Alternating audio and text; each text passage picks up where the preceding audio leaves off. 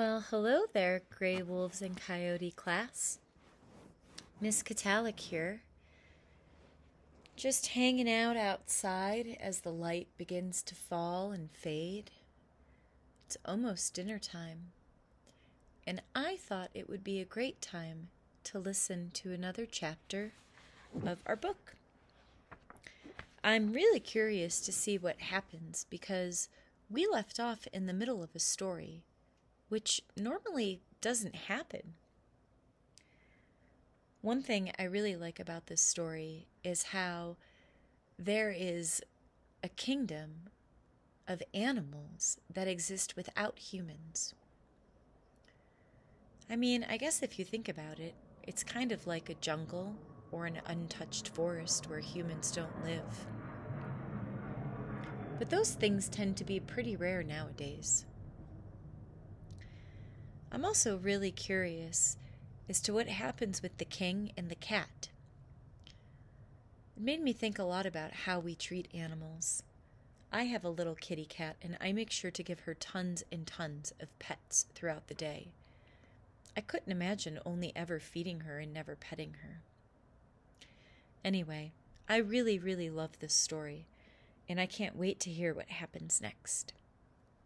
So get comfy, sit back, and get ready for the next chapter.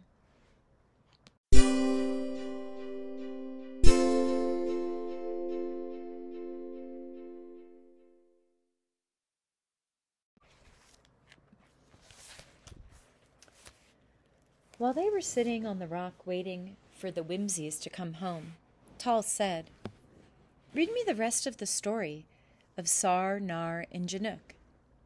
"How far did we get?" asked the old man. "To the place where Janook had fallen asleep in the bottom of the soap bubble." "What happened after that? Did he go to the land where all the animals live?" Noom did not answer, and a strange sadness overcame him. He sat as if in a dream, his wide open eyes gazing without expression into the distance. His forehead was all wrinkled, and now and then he shook his head as if in despair. When Tall looked at him, he too felt sad, for he knew that something was troubling the old man. "I know you're worried about something," Tall said. "What's the matter?" "Oh, nothing," said the old man. "There is something," said Tall, "and I know what it is. You're worrying about that old door and going to prison, aren't you?" And when Noom did not answer him, Tall continued and said, "You can open that door. You can do anything. Any of the stories you've told me will do it. I won't let King Tazarin put you in prison. I'll kick and pound the door until it has to come open." "That's all very well," said Noom, "but you won't be able to come into Troom." "Why not?" asked Tall. "Who's going to stop me?" "The guards at the gate," said the old man. "Well, I'll get by them somehow," said Tall. "I'm not going to let you in alone. Something might happen to you, and I wouldn't be there to help you." "We'll have to think about that later," said Noom. "You always want to think about things later," said Tall. "Won't you say that you're going to take me in?" "I can't," said the old man. "There's nothing I'd rather do than take you with me. But it's not for me to decide." "What will you do with me then?" asked Tall. "I'll have to leave you outside," said the old man. "You'll be safer there." "I don't want to be safe," said Tall. "I want to go with you." "I know you do," said the old man. He began to cheer up a bit now. "Let's not think of that now. It's more important that you should hear my stories. The first thing you have to do is choose one of them. You can help me more that way than any other." "Anyhow, I'm going to think there's a chance of my going to Troom," said Tall. "I can do that, can't I?"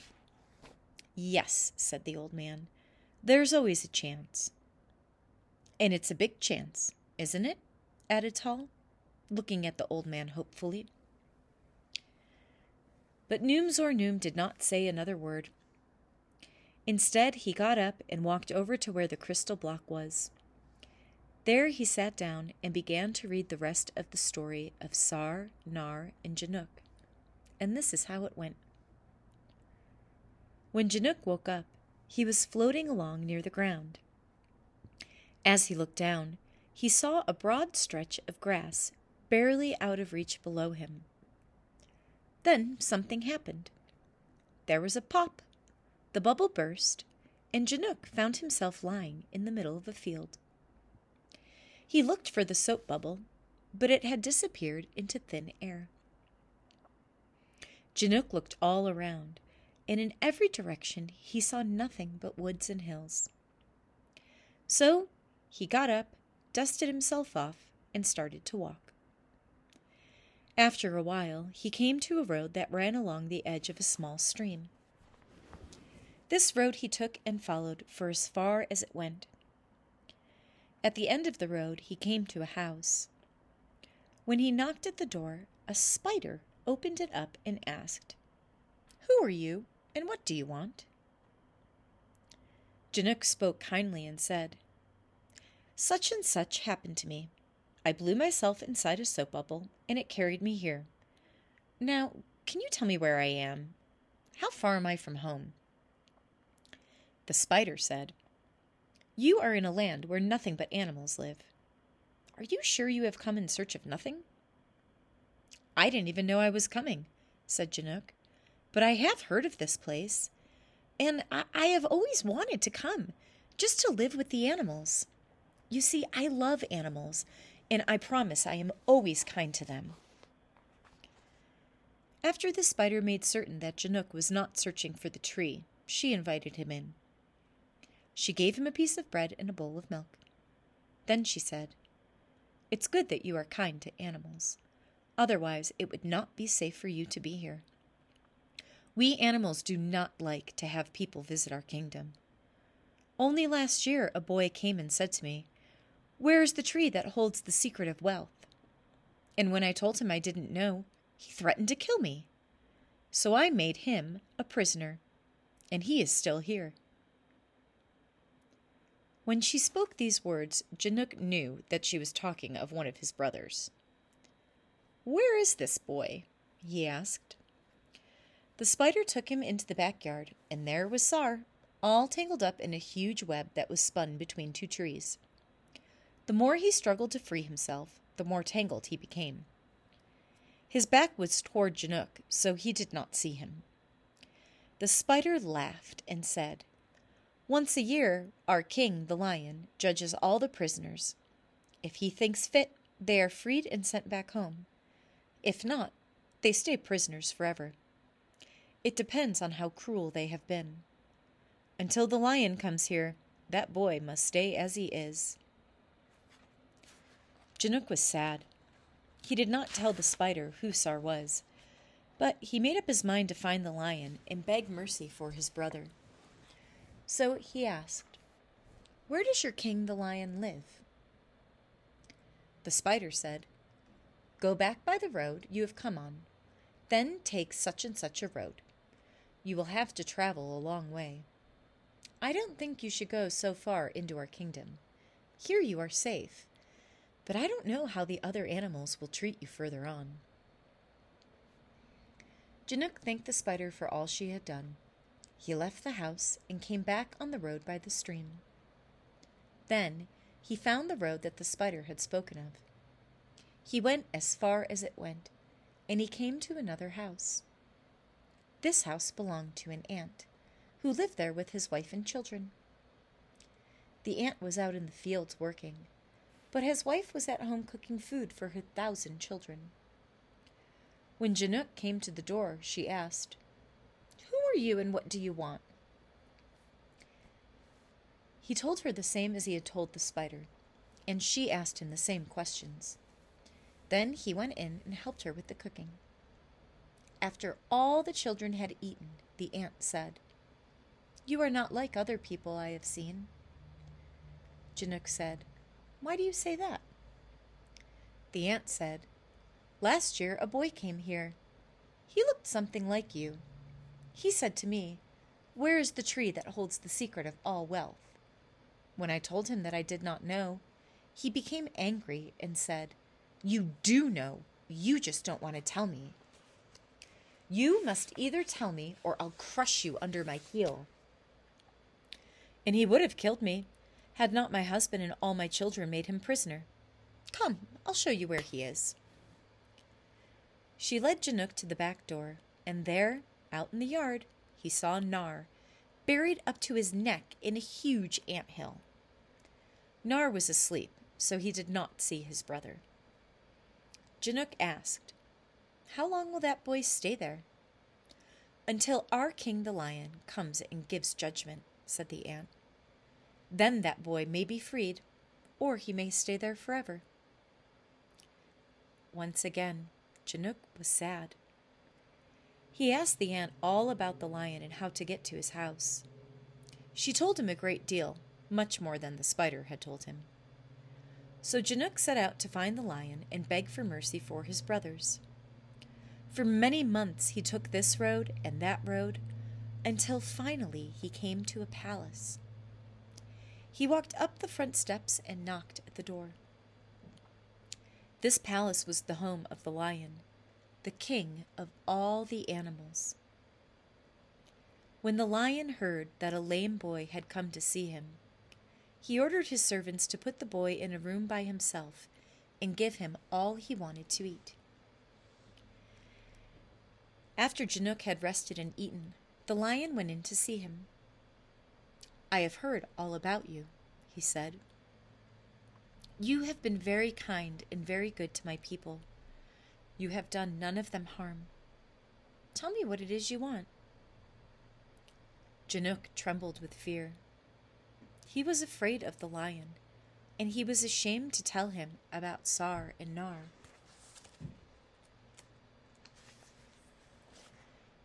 Janook said, "I have come to ask a favor of you, but I am ashamed to tell you what it is." "Tell me, that I may grant it," the lion said. Then Janook told him all about his brothers and what had happened to them. The lion listened but said nothing. He went out of the room and into another room. In that room, he took off his lion's skin and became an old man, the same old man that had told the story about the cat. Then he came back to the boy. When Janook saw the old man, he did not know what to say, for he could not believe his eyes. "Do you remember me?" asked the old man. "Yes," said Janook, "but how can you be both a lion and an old man?" "In the kingdom of men, I am an old man. In the kingdom of animals, I am a lion." And he went out and put on his lion's skin again. He came back as a lion and said, "You treated me well at your house. Now I shall treat you well here. Your brothers did not treat me well, so you see what has happened to them. For your sake I will free them, but not yet. You must stay here with me for a while. I have something to show you." So Janook stayed in the lion's palace and was happy. One day the lion said, "Get on my back and ride. We are going on a trip." Janook climbed up the lion's back and held on to his mane. The lion walked out of the palace and went off through the village. All the animals, when they saw Janook, spoke to him and shook his hand. They greeted him and asked him to stay in their kingdom as long as he wished. On through the village they went, and for many days they traveled through a forest. Janook saw many wonderful sights, just as he had never seen before, and at last they came to a large lake. Without stopping, the lion walked into the water and swam across with the boy on his back. There, on the other side of the lake, they went up the side of a steep hill to where there was a cave. Don't be afraid, the lion said. As long as you are here with me, you will be safe. So they went into the cave. No sooner had they entered than Chinook heard the most terrible sounds, as if all the animals in the world were talking at once. The lion shouted, "Silence! Here comes the king!"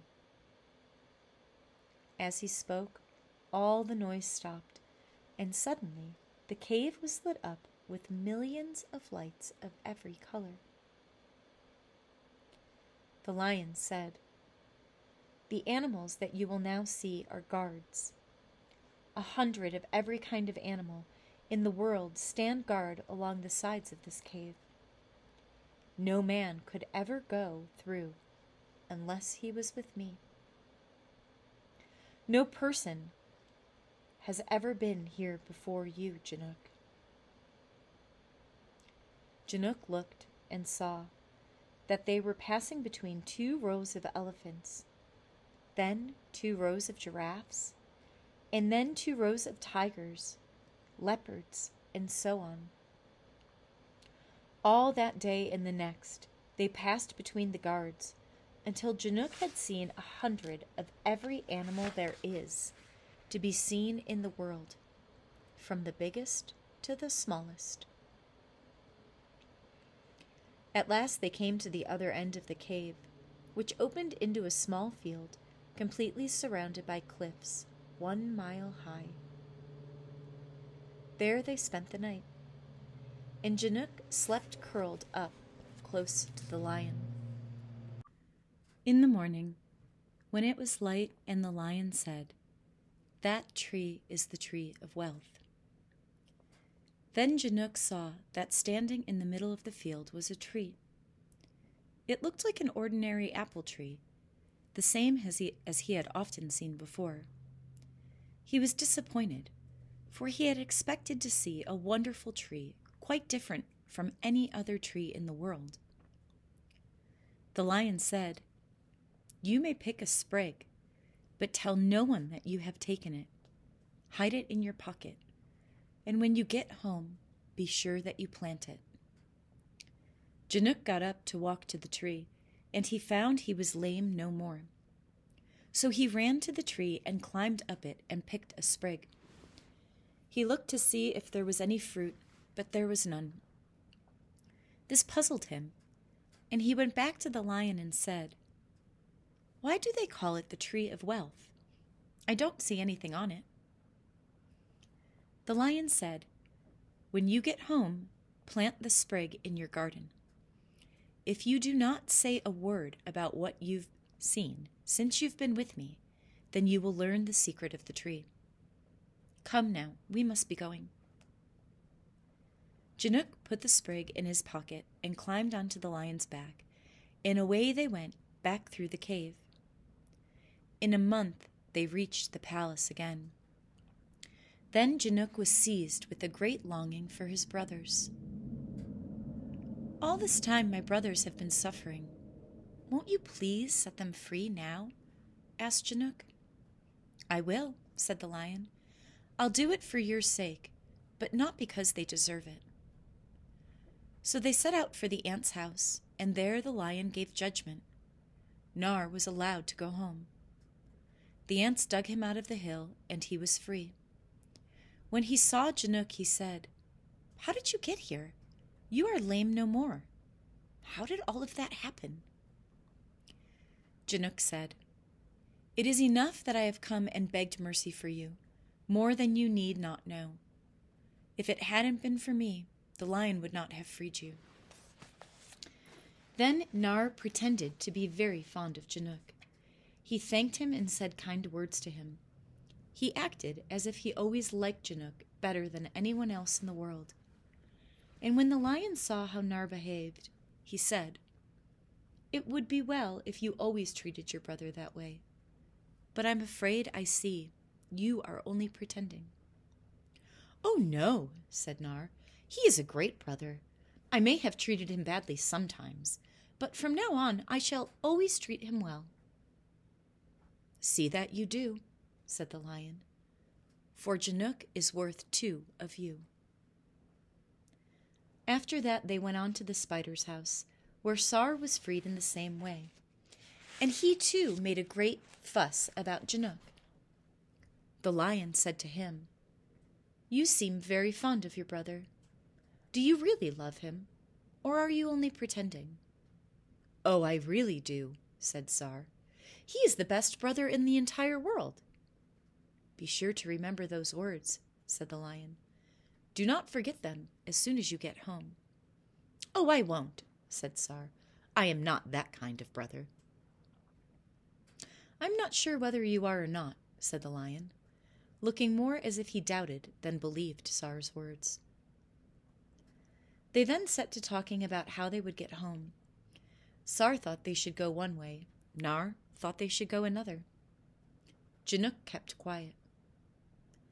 After Sar and Nar had talked and argued for a while, they turned to the lion and said, "You tell us which way is right." "Neither," said the lion. "You'll only get home safely if I send you, and I'll only send you on the condition that you promise to be good to Janook and to ask him no questions about what he has seen here." "That's easy," Sar and Nar said. "We'll promise you that." Then the lion roared, and 3 eagles came flying through the sky and lighted on the ground near the lion. The lion said to them, "Each of you carry one of these boys on your back and take him home. They are brothers and live together." With these words that the lion spoke, Sar, Nar, and Janook each climbed onto an eagle's back. The lion shook hands with each of them and said goodbye. Then the eagles flapped their wings and flew off into the sky. In this way, the boys got home easily and without having to walk. The eagles carried them to a forest not too far from their home. There they left them in a clearing and went away. After the eagles had gone, Sar and Nar turned to Janook and said, "Tell us why you are lame no more. If you don't tell us, we shall tie you up with vines and leave you here. We want to hear everything. How did you meet the lion? How did he show you the tree?" Janook said, "You promised the lion not to ask me. I will not tell you." "What do we care what we promised the lion?" laughed Sar and Nar. "He is far away and he can't harm us. You have to tell us." "I won't," said Janook. "You won't you?" said Sar and Nar. "We'll see about that."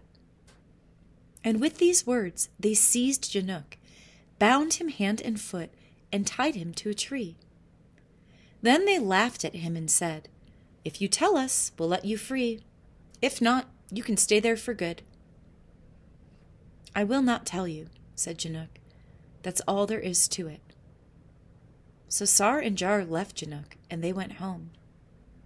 When they came to their house, their mother was glad to see them, for she had long thought they would never come home again. "What happened to you? Why have you been away so long? Did you find the tree?" They told their mother this and that, and she believed they had done wonderful things. They told her, "We did what no man has ever done before. We found the tree of wealth, but there was so much gold on it that we thought it best not to carry it back. We have hidden it where we can find it only. We shall go back for it with horses and wagons. Now tell us what you have been doing. Where's Janook?" "Where is Janook?" asked his mother. "Didn't he join you?" "He disappeared not long after you left. I thought he may have gone to find you." "We have not seen him," said Sar and Nar. "He never joined us." When the old woman heard these words, she burst into tears, for she had hoped in her heart that all 3 brothers would come back together. No amount of talking on the part of their boys could stop their mother from crying. She wailed and moaned and made such a fuss that Sar and Nar were alarmed. They thought she had gone mad. So they hurried out of the house and brought back Janook. Then the truth, the real truth, came out. The mother punished Sar and Nar, as they deserved to be punished. She kept them in the house day after day and made them work hard all the time. They were very much ashamed of themselves and begged to be forgiven. But their mother had no idea of forgiving them, until she had punished them as severely as possible, for what they had done was cruel and incredibly unkind. To make their punishment worse, she gave Chinook whatever he asked for and let him play as much as he wished. She said, "You are the best of my boys. I'm glad that you are lame no more. Tell me how you were cured." "I have promised not to tell," said Chinook. "Then don't," said the mother. "It is enough for me to know that you are lame no more." As soon as he had a chance, Chinook planted the sprig in his garden and waited to see what would happen. Meanwhile, Sar and Nar repented and were forgiven. They actually became different boys, and they treated Chinook as brothers should. Time passed and the tree grew, but it grew to look just like any other fruit tree. Chinook kept watching it, expecting to see something wonderful happen, but nothing did. At last, one summer, it was covered with fruit, beautiful round fruit, blue in color, with long, arcing stems. When Chinook saw it, he thought to himself, "What can this mean? The fruit is pretty, but there is no wealth in it. Perhaps it will change into gold when it ripens." So he looked forward to the day when the fruit would ripen. The summer passed and fall came.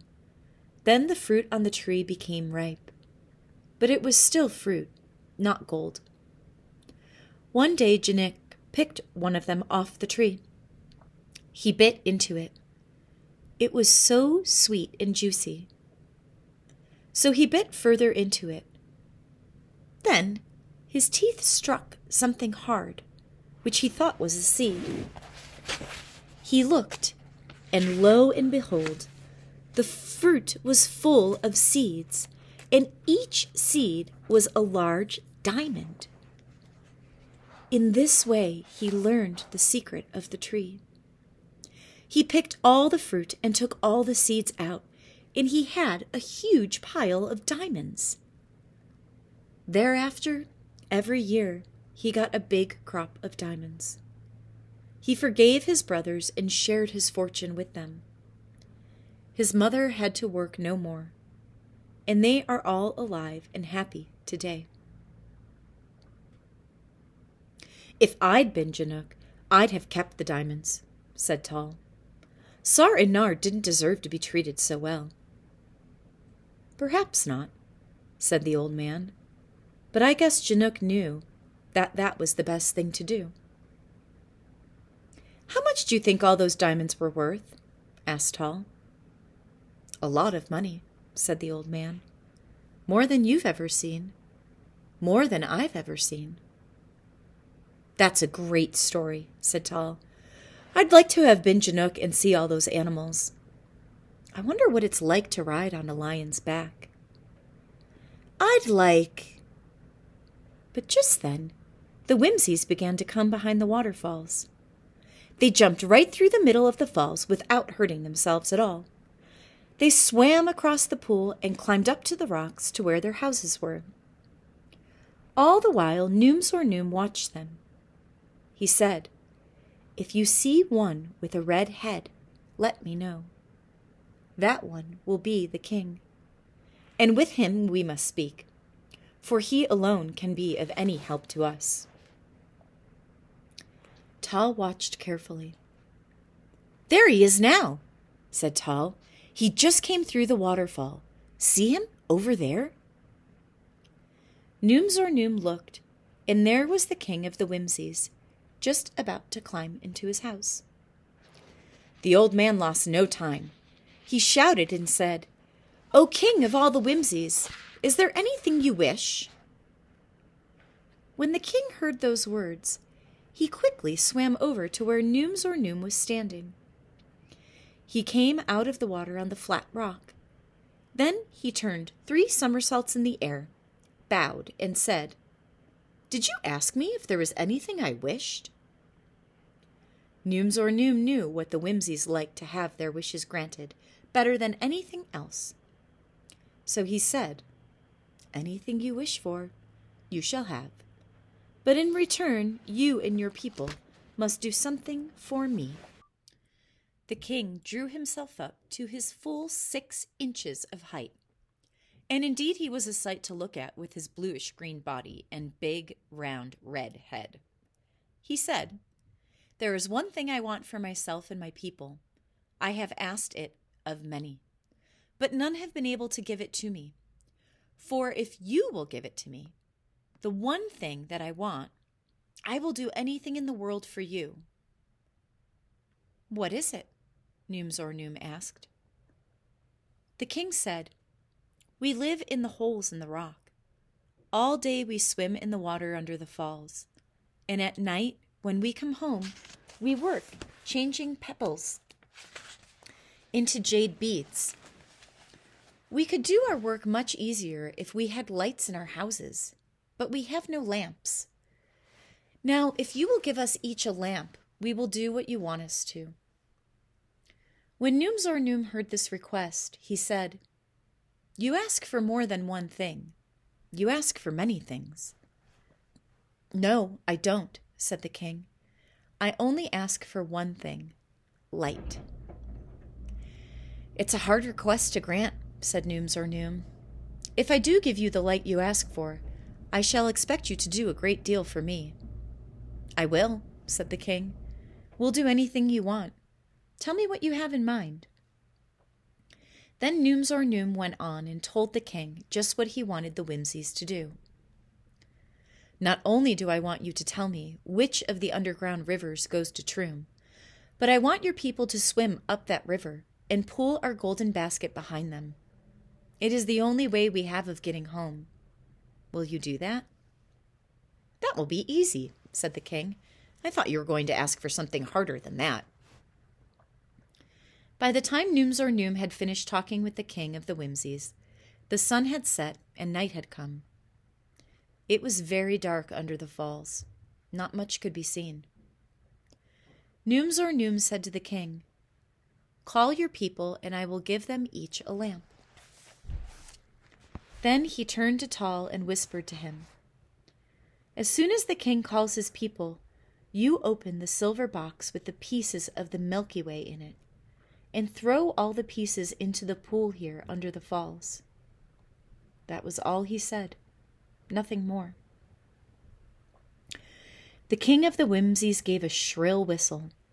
At once every latch clicked. All the little golden doors opened. Then Tal threw a handful of the Milky Way into the water. It scattered like a handful of dust, and each little piece shone and sparkled. Before any of the pieces sank to the bottom of the pool, the Whimsies dived in after them. Each Whimsy got a piece, took it back to his house, and kept it there. Each tiny bit made so much light that every Whimsy had a lamp, and they left the doors of their houses open so that the light came out and lit up everything under the falls.